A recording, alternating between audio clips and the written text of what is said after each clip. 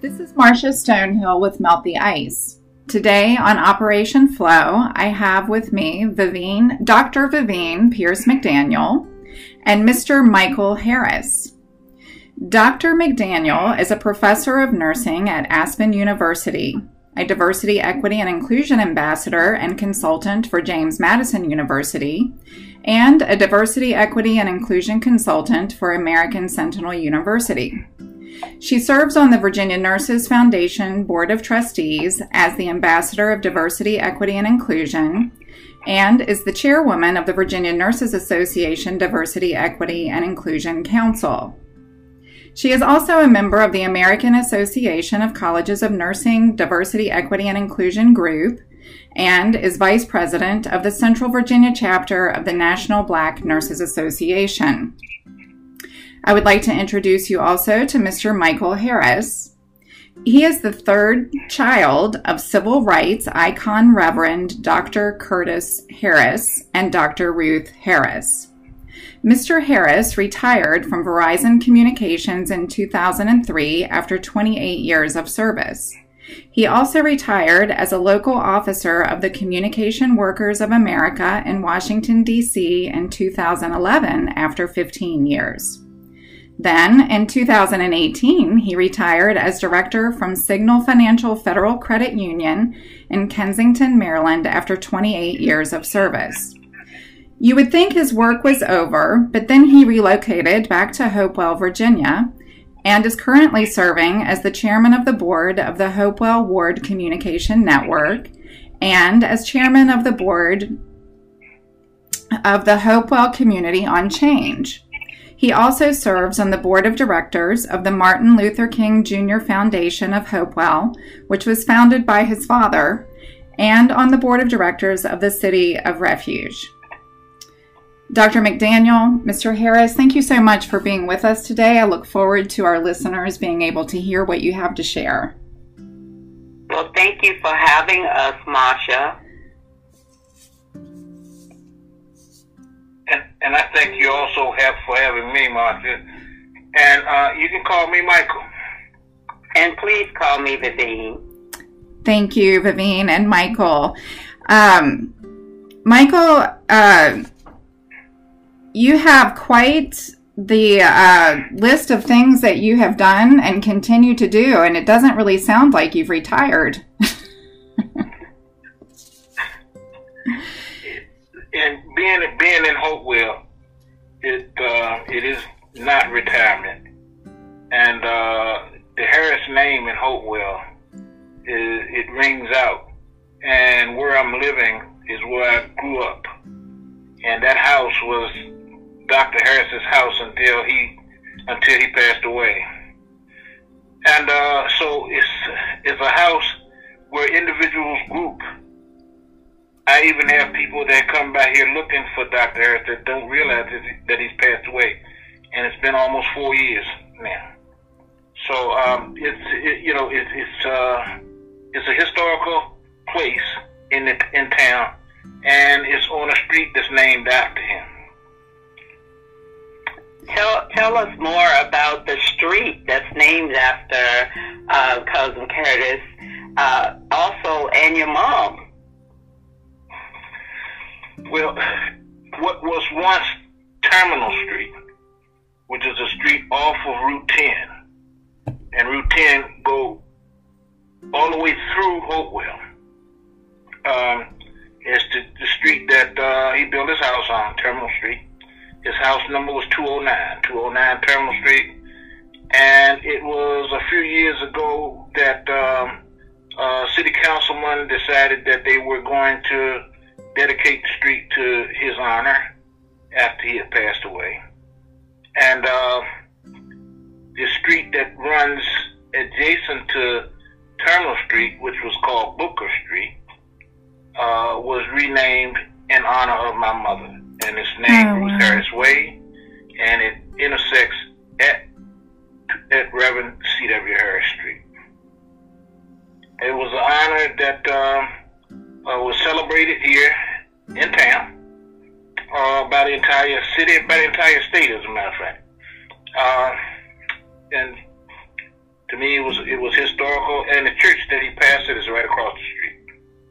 Wow. And as a child, I used to go to stay with them, and they also had a snack bar that was adjacent to the house that Michael grew up in. And there are so many funny stories that come from having that snack bar next door. And one of the stories that he shared with me that I had the pleasure of recording, actually, I have a recording of him telling the story. We were talking about when Martin Luther King came to visit him. I think what were they working on, Michael? It was something that they were working on.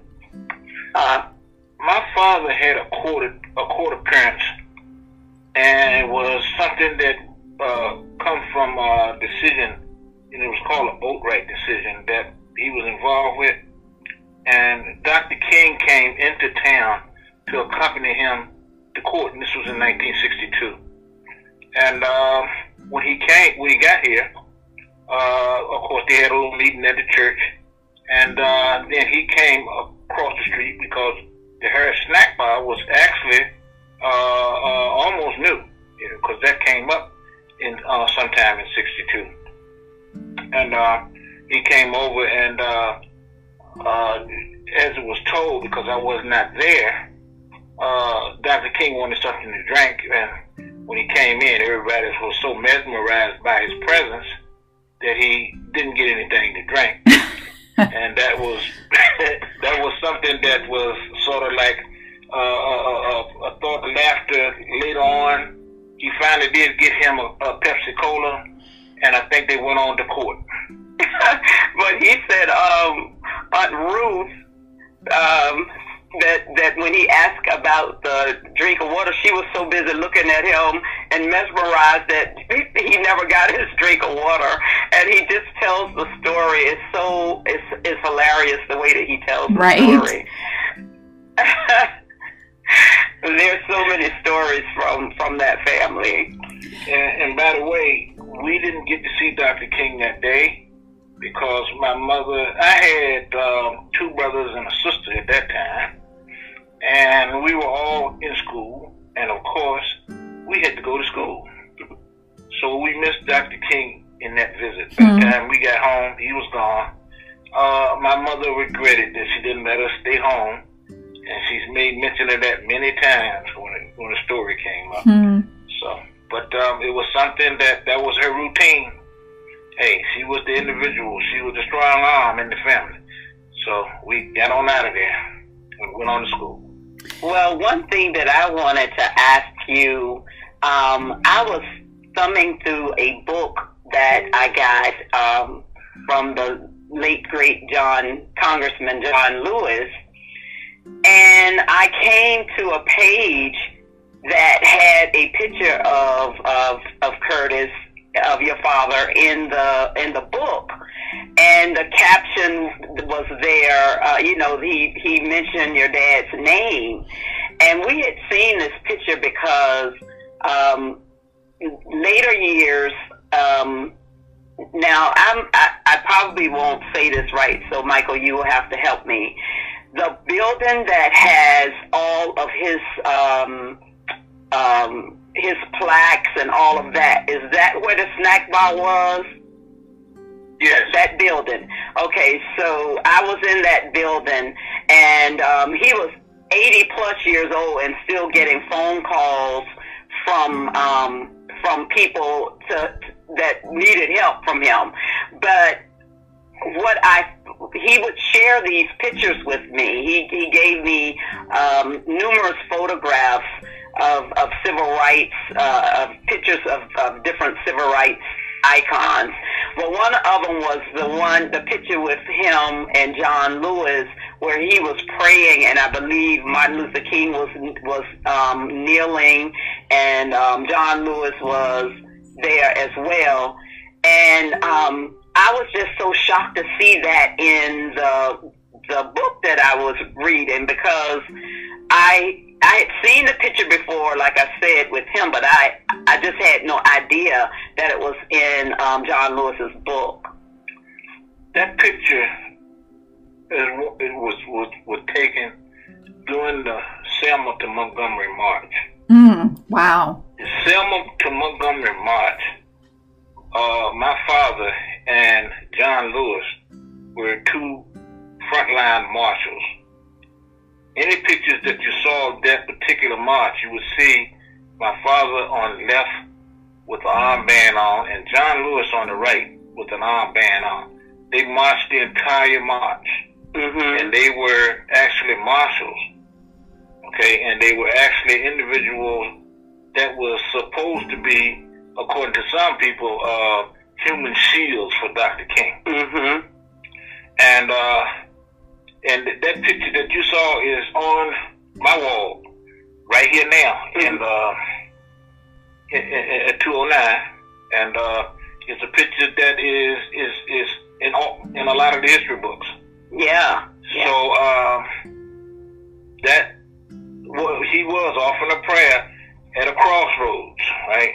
In regards to the march, and I don't know what part of the march it was, but it was near the front end of the march, because they didn't take a lot of pictures, as many pictures on the back end of the march as they did in the front end of it. And Marsha, they also have a library named after him in his honor in a school in Hopewell. Can you tell us a little bit about that? Well, the library at Carter G. Woodson Middle School was dedicated to Dr. Harris because of his endeavors in the financing of the school system in Hopewell. As a council person, he brought about change in regards to how money was spent on schools. He tore down two schools. One was the Arlington School, which was a black elementary school, and the other one was a white elementary school called Patrick Copeland. He had both of them torn down. And we had both of them torn down.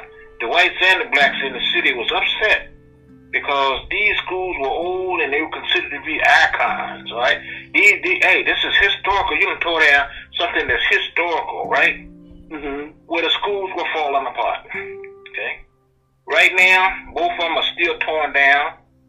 And what they did as a result of their endeavors in Richmond on Capitol Hill, in conjunction with everybody in the city, they built two brand new elementary schools, and they renovated Carter G. Woodson just as if it was a new school.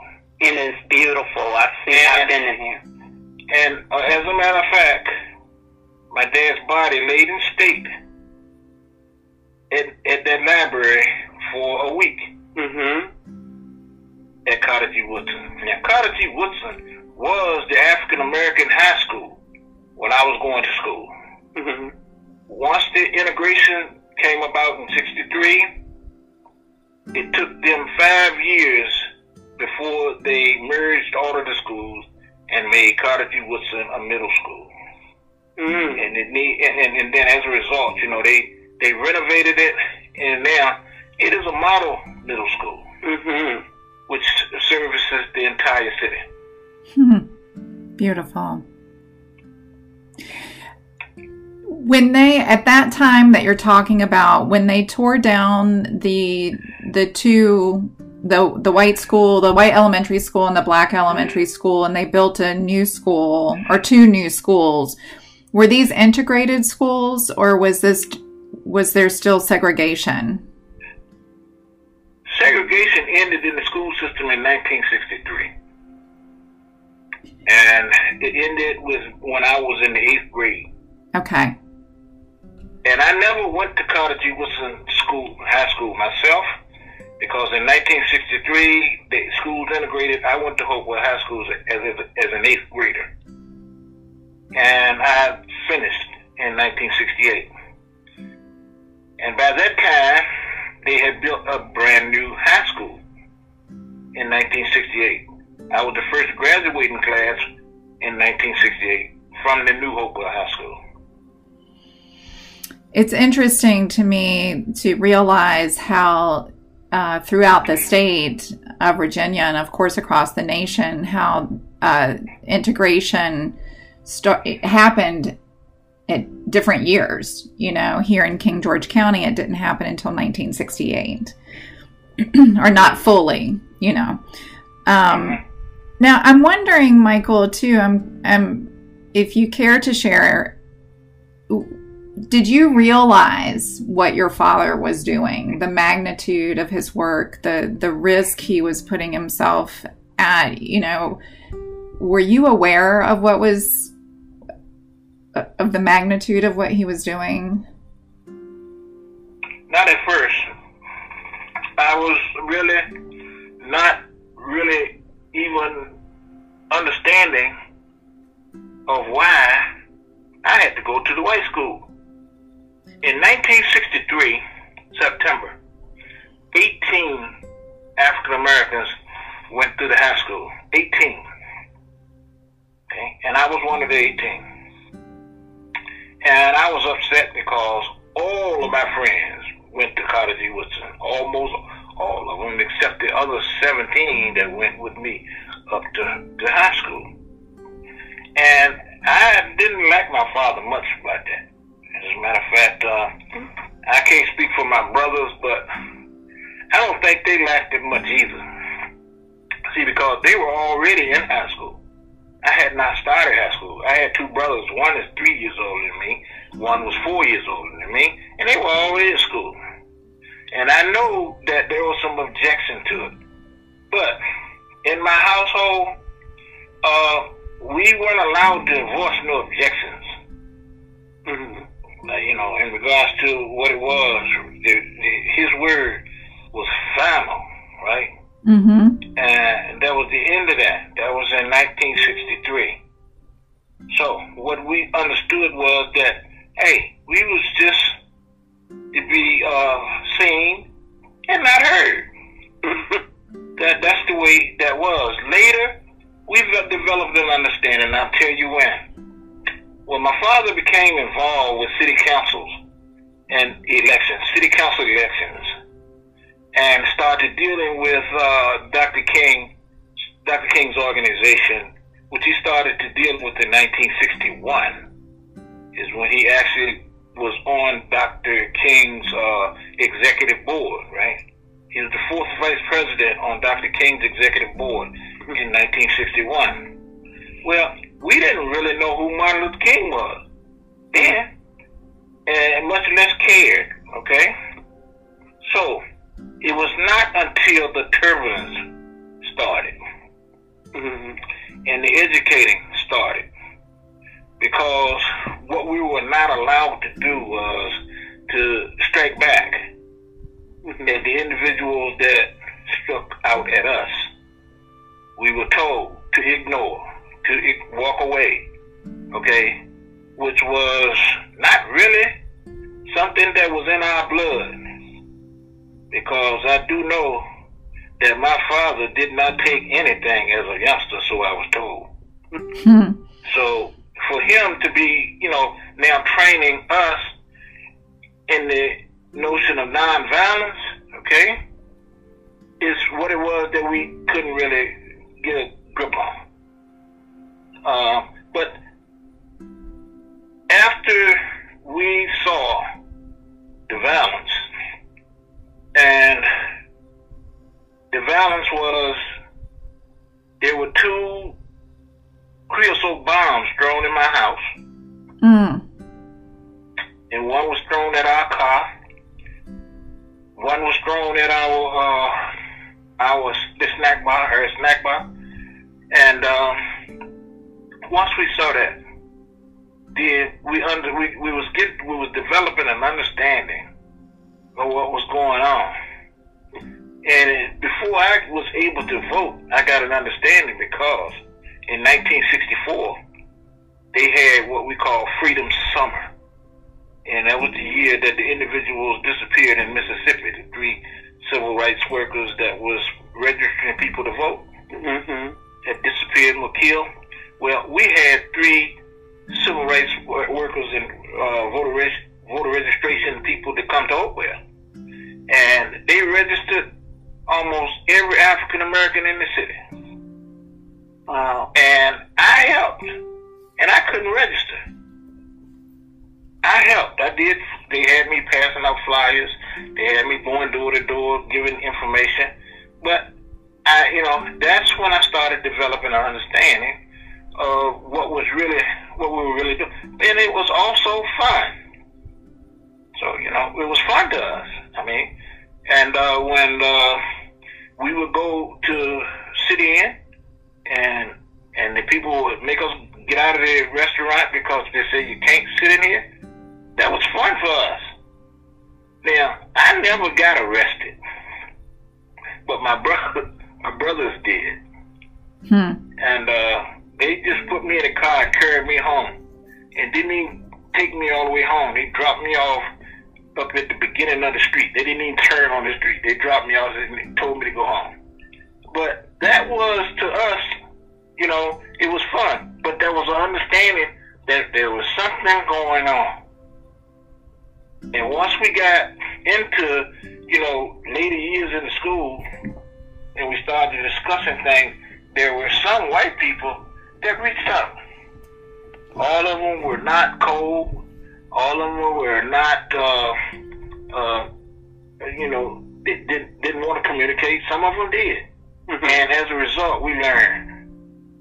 And we learned each year. The Civil Rights Act, and actually the march started with the March on Washington in 63, and the Civil Rights Act in 64, the Voting Rights Act in 65. We learned all of that, right up until 68 when Dr. King was assassinated. And it was a downer, right? Because when my dad's church is right across the street from the snack bar. And at that point, in 68, I was old enough to be working in the snack bar. So I was in the snack bar, and my dad's study is in the church, right? And I can remember that real clear when he came out of the study, right? Because the snack bar usually closed at 11 o'clock. He came out and he told us that Dr. King was dead. And he closed the snack bar up right then. He said, "Hey, come on out. We done for the night." And we came home, and when I got home, he was putting together his clothes for getting his suitcase together. My mother was helping him pack up, and within 2 or 3 hours, he was gone. He had gone. Actually, he went to Atlanta because, but Dr. King was killed in Memphis.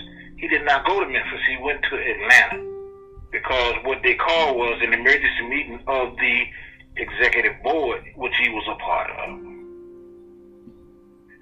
And I don't think I heard from him again until it was 3 or 4 days before we heard from him again. And that was pretty much how it was really it was a downer. And a lot of my friends was in the mix of doing stuff like they were doing in Washington D.C., like tearing up stuff. And I said, well, no, I'm not gonna get involved with that. That's not gonna be something that I'm gonna get involved with. There was not any massive type of stuff that was done in the larger cities, but there were some skirmishes. There were some skirmishes. I mean, it was a situation where, the white community could say much to us without some interactions. But like I said, it was nothing major. And when my dad did get back in town, I can remember him, his sermon covering everything that had gone on and what it was that we were going to attempt to do in Dr. King's absence. And Reverend Ralph David Abernathy took over the organization, and we tried to move forward. Mm-hmm. Wow, that's so interesting. And just to as children, we didn't really know. We knew about like the picket signs and all of that, because I think I told you, Marsha, the story about me trying to picket our cafeteria when they took the chocolate nook out of our school. Yes. So that was from seeing the picket signs and seeing the things that I had other relatives who were involved in, a lot of these, what do you call it? They weren't really boycotts. Well, yes, they were. So, I guess I learned that from him. But as a child, I don't remember that he was so involved in that. What I do remember is, and I hope that Michael will talk to us a little bit about that as well, is that I interviewed him when Obama became president, or when, and maybe it was when he was elected. I can't remember which one, but anyway. And then when he was in office, Michael, I believe it was, then was he Senator Warner at the time? If you can tell us the story about him inviting your dad and that experience that you had taking him there. Mark Warner was a senator. Mm-hmm. And Mark Warner, he at one point was governor. He was governor first. Mm-hmm. And my dad got involved with Mark Warner as governor, and it was him and Tim Kaine. Yes. Tim Kaine was, as a matter of fact, Tim Kaine was the mayor of Richmond.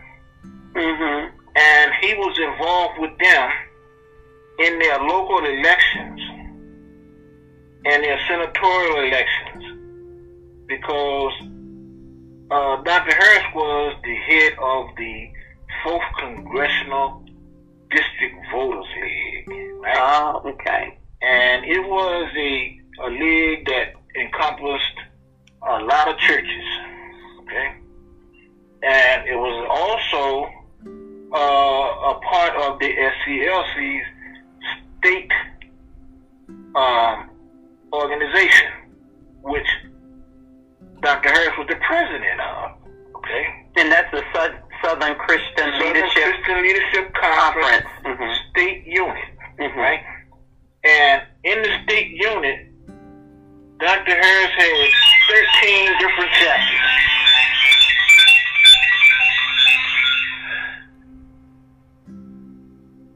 I'll call you back, Lee. I'm sorry. I couldn't stop my cell phone. So It's anyway, okay. What it was, he had was 13 different, 13 different chapters in Virginia. And with those 13 different chapters, right, he organized the voters throughout Virginia to help both of these guys become senators, governors, and whatever it was, and they knew the significance, and they reciprocated by including him in whatever it was that they did. Mm-hmm. And Tim Kaine spoke at my father's retirement, and Mark Warner invited my dad up to President Obama's dance.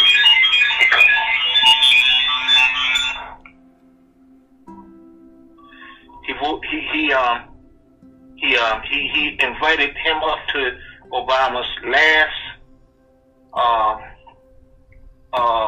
State of the Union message, and I accompanied him, my son Michael Harris II, and my nephew Kenneth Harris Jr. We accompanied them up to Washington, and we went to Senator Warner's office, and we thought that we was going to sit up in there and listen to, and we were told we had to wait in Senator Warner's office. Yeah, because they only give one ticket. They had only one ticket. They had only one ticket, and we had to wait. So what we did was we waited, and we looked at it on TV. And after the message was given, we came back, and they left some of his aides with us while they were there. When the senator got back, we sit around and did some picture sessions and took pictures and talked, and then we went on home. Mm-hmm. But I thought that I was going to be sitting up there in the I could have told you not. I was mad. I could have told you weren't. I know. Ain't nobody tell me. I was mad.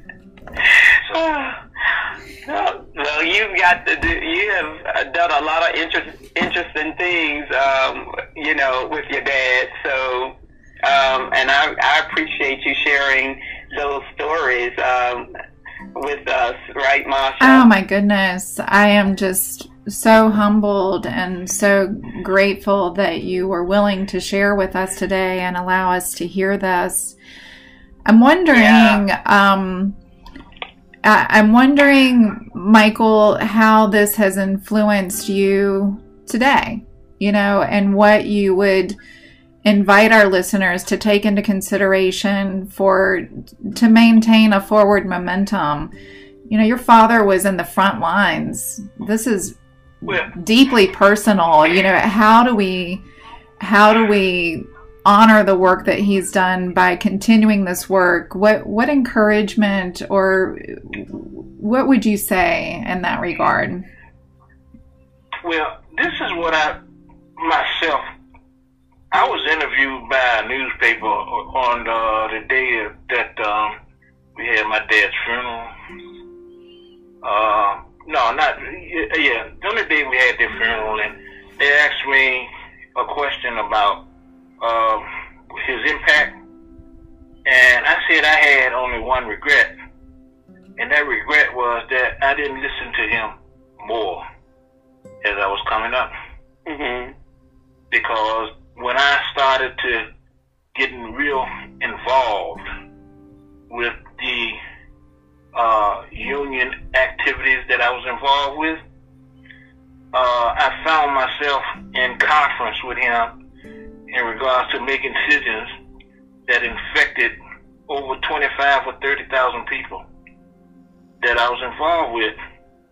And it goes all the way back to the year I was born. And my dad's history was, he was a contract representative for the United Mine Workers of Virginia, for individuals that worked at the Allied Chemical and Dye Company in Oakville. And that was in 1950. So, gathering all of that information and his wisdom, it helped me a great deal in my organizing, especially with the Civil Rights Division of the International Union or the Communication Workers of America. And as a result, they awarded me their most prestigious award at the Communication Workers, which was the Civil Rights Award that was given to somebody at their annual convention. And when they had the convention in Washington, D.C., I was the local president, so I was the honorary chair of the entire convention.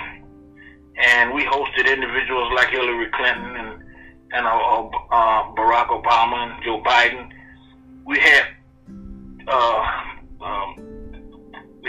individuals there that was influential And the individuals all knew my father. And that is inspiration for you. And so when I get back to Hopewell, okay, and I see the aura, right, and we getting ready to name the post office building.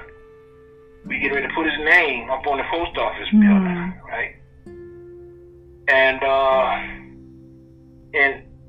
it was done as a result of legislation in the National Congress put in by Congressman Donald McEachin that was passed and signed into law. And we are going to be doing that this year. We'll put his name up on the post office. Those type things is the things that sort of still inspire me, right, to want to be involved with what's going on in the city. Because I'm here. And keep the momentum going. And so when asked, right, I'm saying if I'm going to be here, I'm going to be involved. I'm going to do what I can. Now, my name, and I have had to say to many people, I said, my name is Michael Harris, not Curtis Harris, okay? And I don't have that kind of charisma and clout that I know that his presence brought about.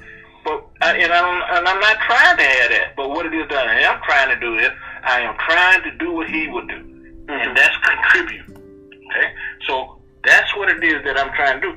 And as a matter of fact, the Martin Luther King Foundation at this particular point is having a fundraiser because we have a statue of Dr. Martin Luther King in our plaza downtown, and we are raising money now to put a statue of Dr. Harris in the same plaza.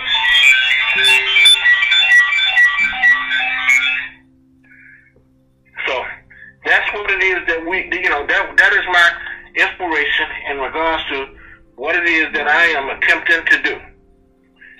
And the reasons why I'm attempting to do it, because, like I say, I am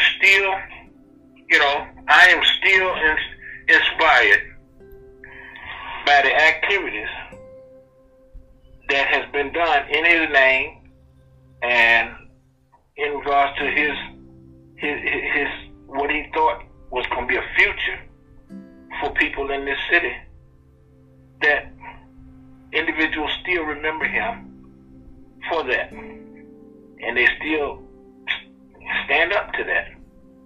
And so I don't know right now any other way to do it. Yeah. Well, we certainly are grateful for all that he has done, not just because he's a family member, but because he made so many things possible for people of color in this area and for other people as well. And so we are just grateful for everything that he has done. And I really enjoyed listening to some of these stories, because some of them, he's told me a lot, but some of them I had not heard before, and just so grateful to you for sharing that with us. Yes, I too am extremely grateful for the work that your father did for not just Hopewell, but for the state and beyond. And I appreciate the work that you also do, Vivian and Michael. Thank you both for the work that you do. And thank you for being with us on Operation Flow today and allowing us to have the privilege of listening and learning through this information that you've shared with us today. Thanks for having me. And thanks for having me, Marsha. I really have been, it's been an inspirational talk when you sit down and talk about things that that is going down, and some of the things, right? And there are so many things, as you know, there was so many different areas that my father got into. And one of the ones that we didn't talk about was that he was a true family man. Oh, he was a true family man. And he included his family in everything. All of his family. As a matter of fact, Vivian can tell you that her mother and her aunt and her aunts and everybody was real close to him. As a matter of fact, at least two of them had worked in the snack bar.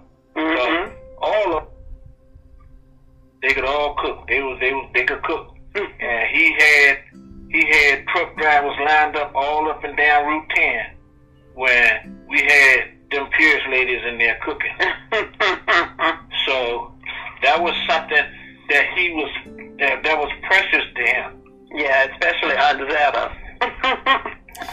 Well, I so appreciate that you said that, because I think oftentimes too it's hard for people to balance their family and their family needs with community needs, right? And so that he was able to accomplish that is more modeling of, that there is a way to do that. We don't have to sacrifice our family to be involved in our community and bring about change that's necessary.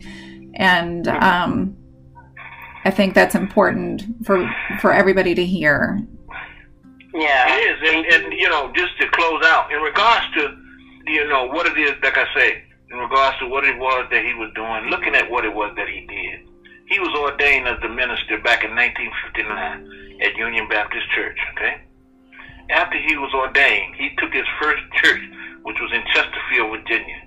Shortly thereafter, he took over the church that was where he got ordained in Union Baptist, okay? And shortly thereafter, he took over a church in Southampton County, which is about an hour's ride away from here, right?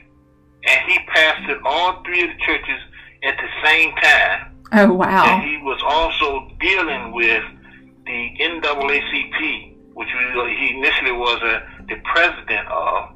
And he eventually got involved with Dr. King and the SCLC in 1959. He got on their board in 61.